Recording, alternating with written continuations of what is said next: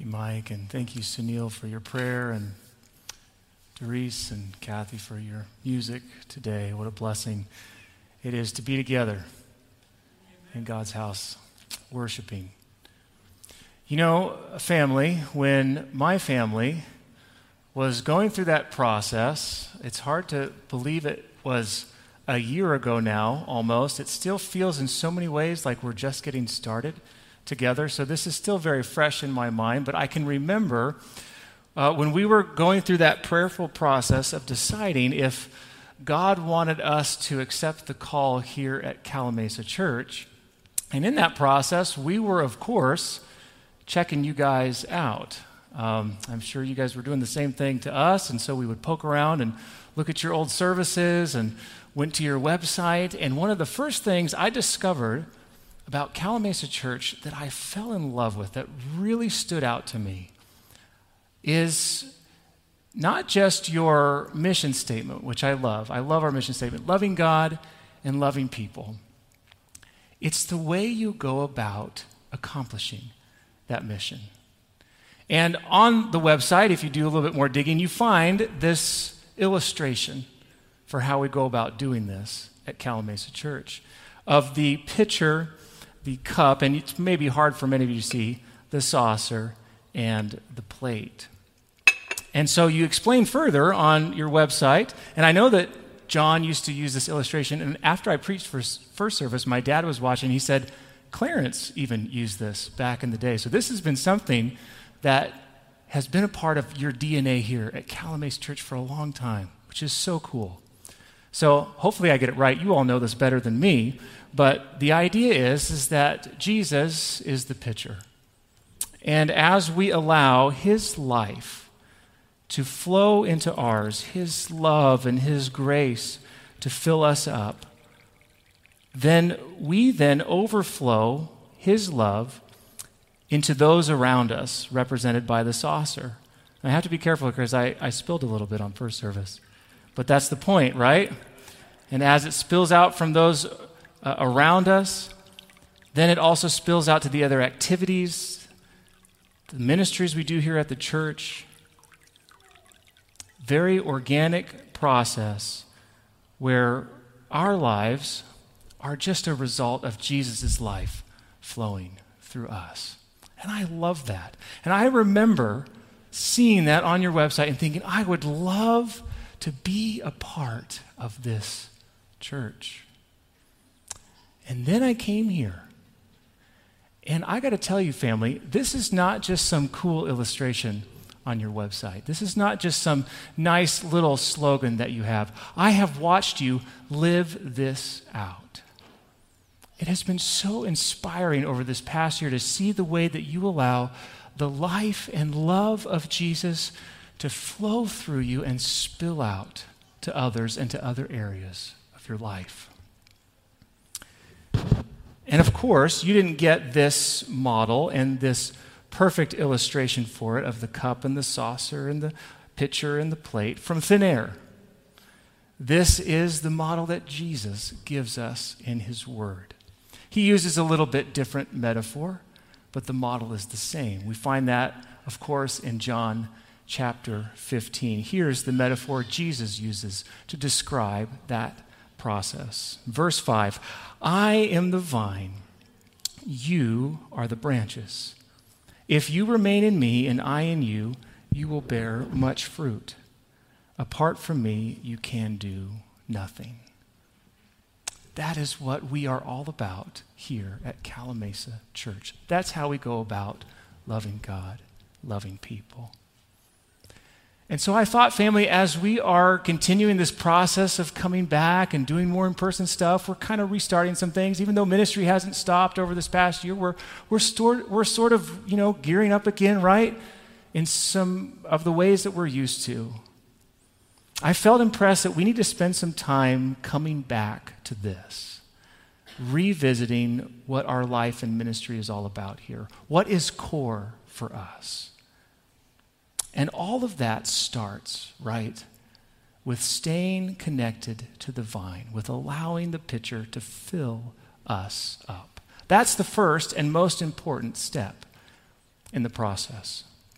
So how do we maintain that connection to the vine? How do we make sure that we are in a position to where Jesus is pouring his life into ours? How do we vitally and vibrantly and effectively stay connected to Jesus? That's the question.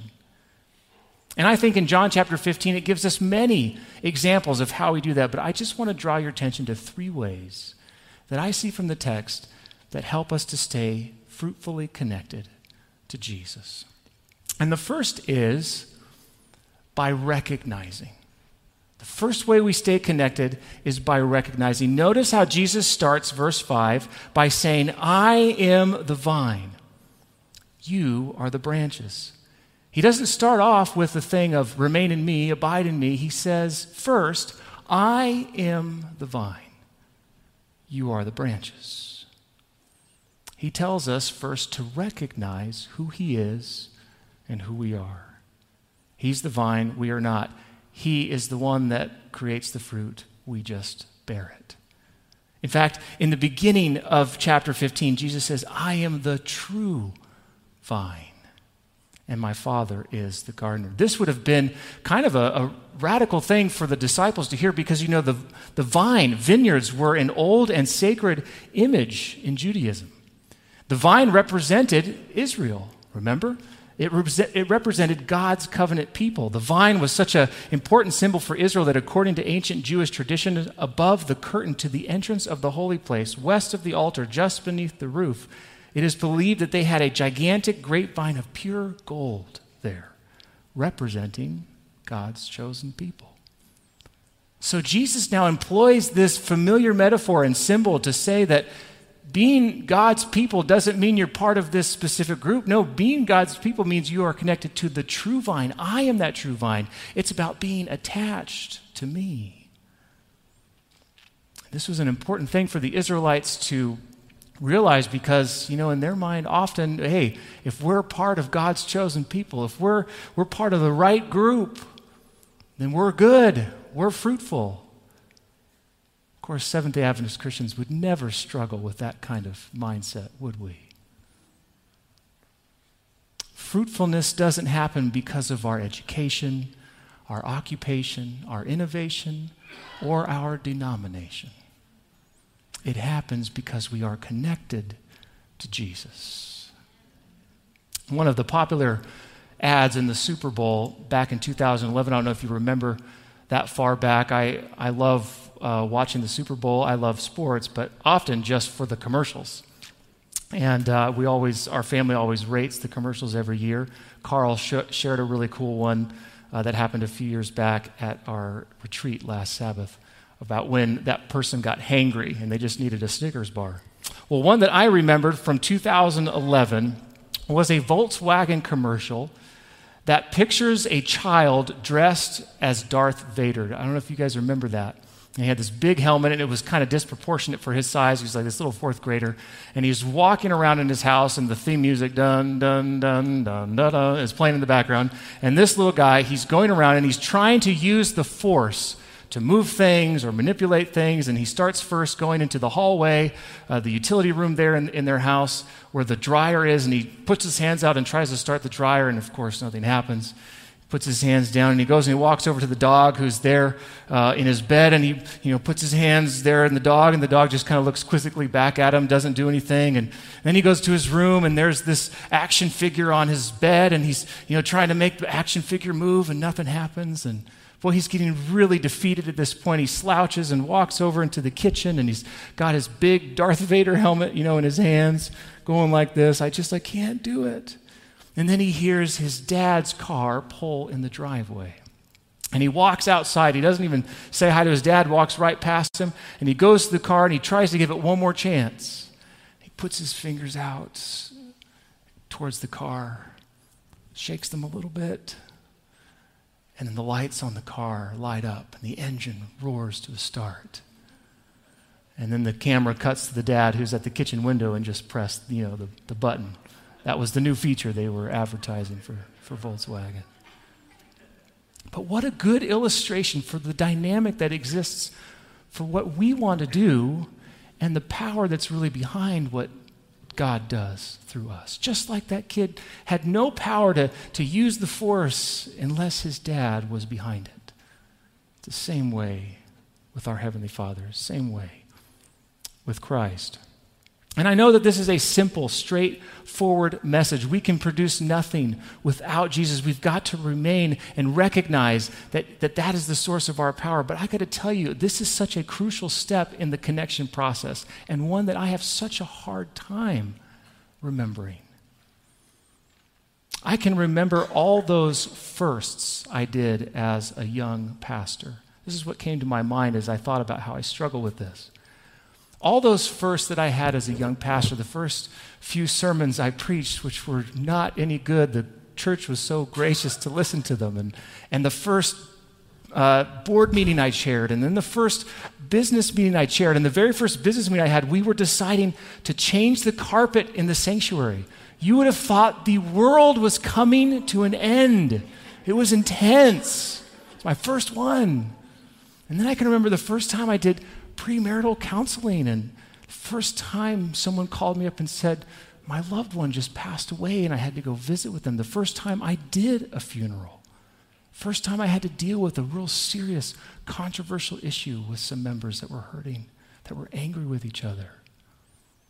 And you can bet for all those firsts, I was on my knees so much, praying with the Lord, asking for his help and his power, saying, Lord, the only way I'm going to get through this is through your power and grace.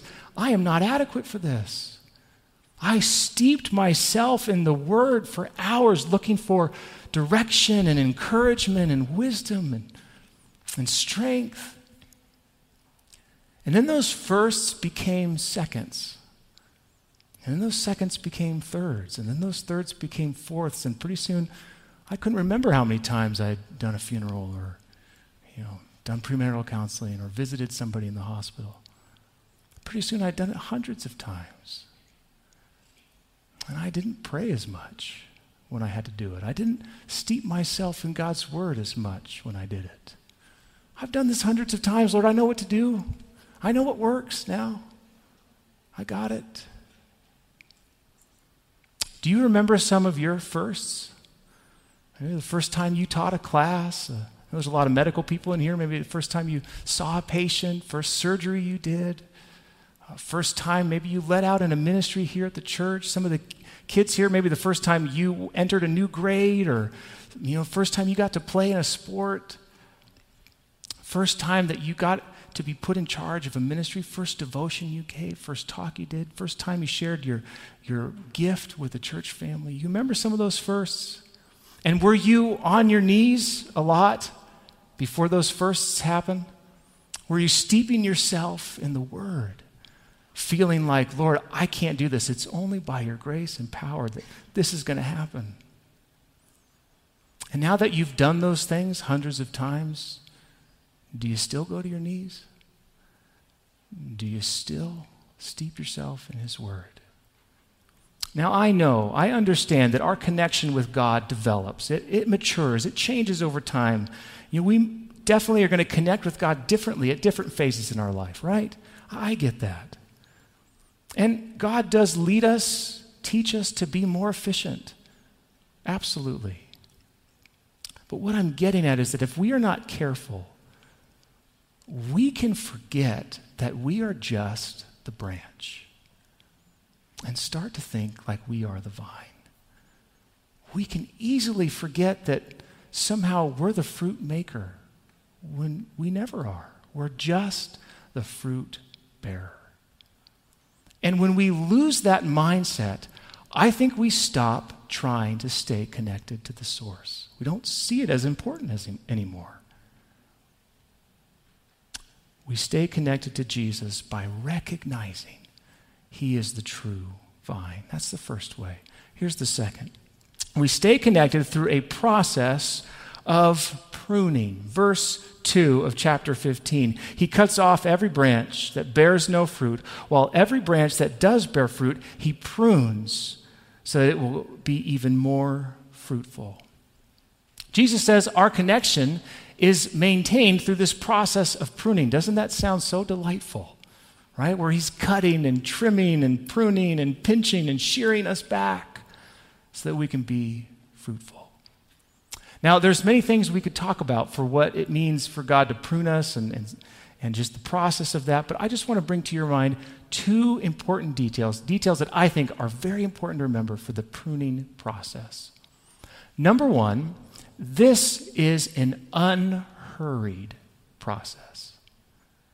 Did you know that vintners, winemakers, must adopt a very long-term approach to their work? They begin by planting shoots of vines, and at the end of the first growing season, they cut those back. After the second growing season, they cut them back again.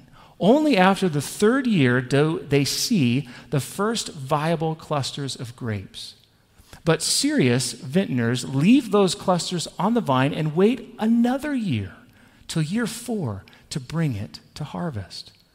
For those growing grapes for winemaking, they'll bottle their harvest, but they won't taste the fruit of their labors until year 7 or 8. And most vineyard owners won't reach a break-even point for their investment until year 15 or beyond. I want you to know I read about all this. I'm not like into wine or anything, but that's what I read. Yeah. Anyway, but that is the process. Do you ever get discouraged, thinking and feeling like you're struggling to make progress in a certain area or a certain thing that God's working on you with? Maybe you feel like you're not where Christ wants you to be, or maybe you're frustrated with God because you feel like He's not moving fast enough. Why are you taking so long, Lord? If you find yourself in that place right now, just remember, pruning is an unhurried process. God is still working.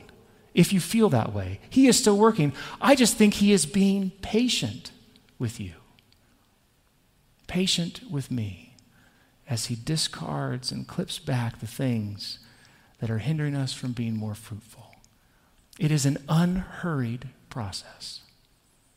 But make no mistake, just because it's an unhurried process that takes a long time, there isn't anything more urgent. Pruning is unhurried, but it is also urgent. In fact, pruning is something that a vintner has to constantly do. They must regularly tend to the vine, make constant examinations and trimmings. It is when a vine is left unattended that it stops producing fruit. Pruning is unhurried, but it is urgent.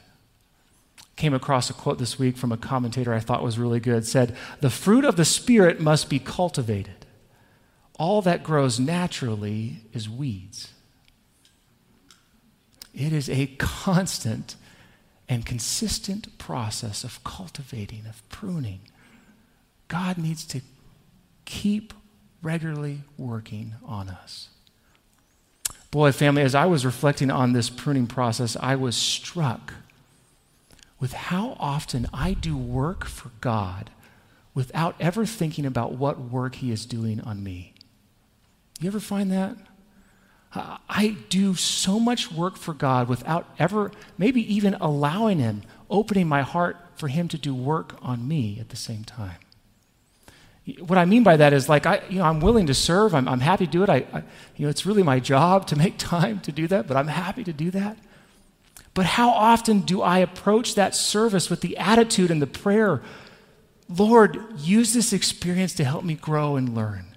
How can this work that I'm doing teach me greater depths of your grace and love? How can it make me more humble, more faithful, more obedient? Lord, use this moment to stretch me and bring me out of my comfort zone. Prepare me to do something even greater next time. What would our work look like if we allowed God to work on us while we did it? I bet it would be so fruitful because we would be connected to Him in an unhurried and yet urgent way. That's the second way we stay connected. Pruning. Here's the last I have for you. We stay connected by being intentional. I think there are two important words found here in verse 5. In fact, they are repeated in verse 6 and 7. They may be, next to remembering who the true vine is, the most important words in this passage. Those two words are, if you. If you, Jesus says, remain in me. I think Jesus is pretty clearly putting a responsibility on his followers that they have to be intentional about connecting with him. Now, don't get me wrong, this is not some kind of legalistic theology. I'm not saying that we've got to somehow earn his attention or we've got to work our way up somehow to God's level in order to connect with him. In fact, we've got to read this verse 16 of chapter 15. Jesus says, "You did not choose me, but I chose you and appointed you so that you might go and bear fruit that will last, and so that whatever you ask in my name, the Father will give you." Oh, it's all by his grace and power, absolutely. He chose us. He's pursued us. He relentlessly invites us, but he won't force us to abide with him. That is a choice we have to make. Jesus says, if you. Family, I wonder if we struggle staying connected to the true vine and being fruitful because sometimes we take that if off of ourselves and we put it somewhere else. You ever been guilty of that? If only I had more time.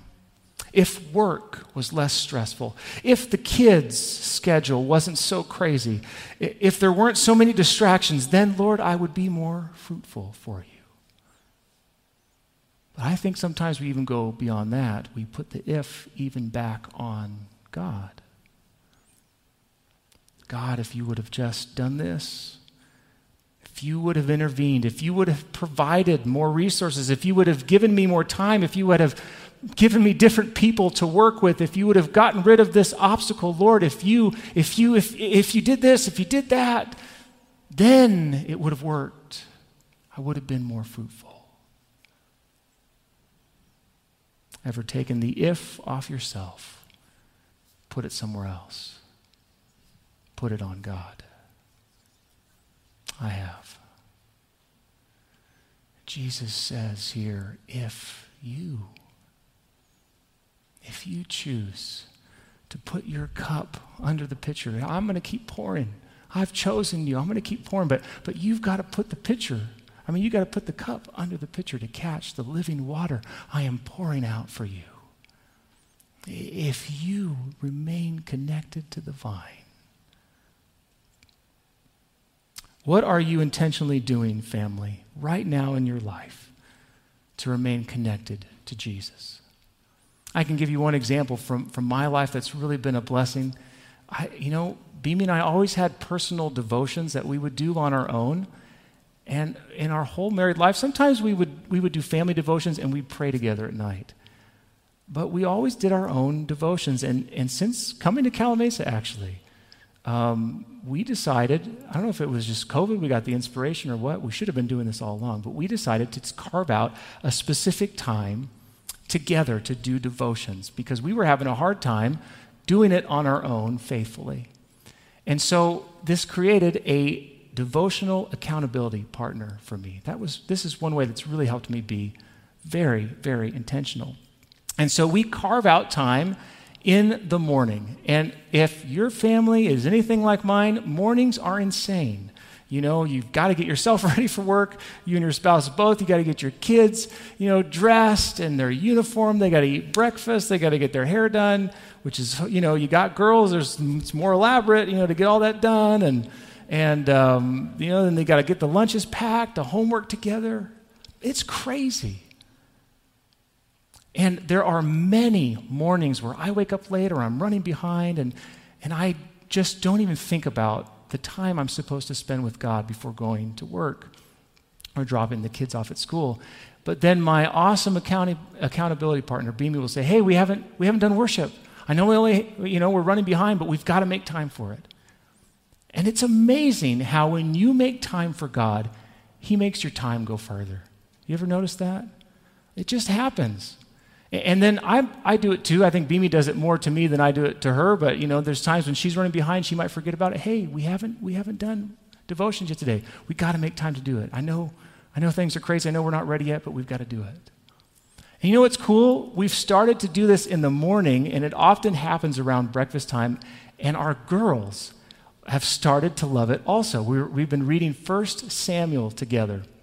And there was one day this past week where Beamy and I forgot about it. Both of us forgot to mention it. And the girls at breakfast said, hey, we're on 1 Samuel chapter 15 today. I want to know what happens next from Saul and Jonathan and what's going on. And they were holding us accountable. It was so cool. And it has grown into this very fruitful thing for our family, really meaningful thing for our family. And oftentimes, maybe you've had this experience, the exact lesson that we glean together as we study Scripture is exactly what we needed for when we went to work that day. And Beanie will come home and she'll be like, you never believe this. I had this issue, and just the text we talked about today, the prayers that we said today just prepared me for what I faced. God was working. It was so fruitful. It has been so fruitful for us. But none of that fruit would have happened if we weren't intentional about carving out that time, making it a priority. So I ask you again, family, what are you intentionally doing in your life right now to remain connected with Jesus? Pastor Carl Hafner did something cool on Saturday night where he talked about what kind of things you do in your devotional life, and we shared that.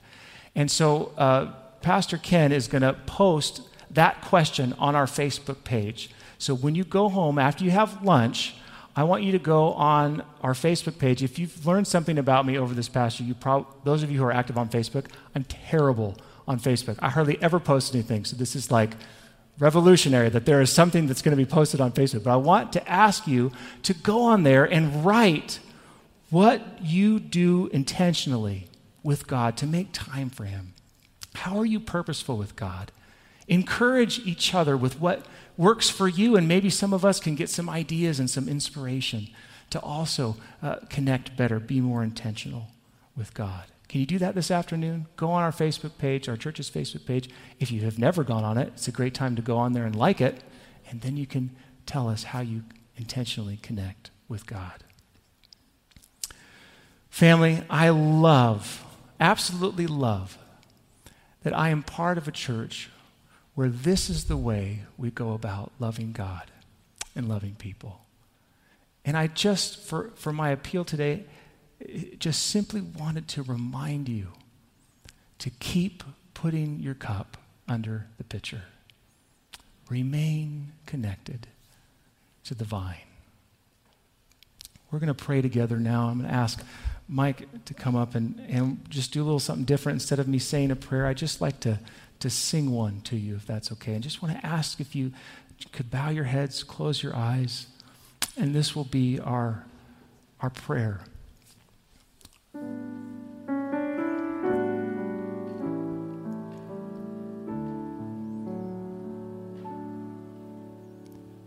Lord, I want to know you more.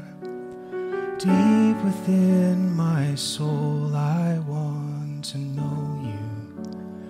Oh, I want to know you, to feel your heart and know your mind. Looking in your eyes stirs up within me cries that say, I want to know you.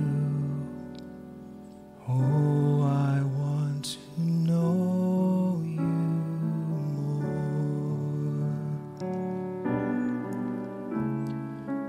Lord, I want to know you more. Deep within my soul, I want to know you. Oh, I want to know you, to feel your heart and know your mind. Looking in your eyes stirs up within me Cries that say, I want to know you. Lord, I want to know you more.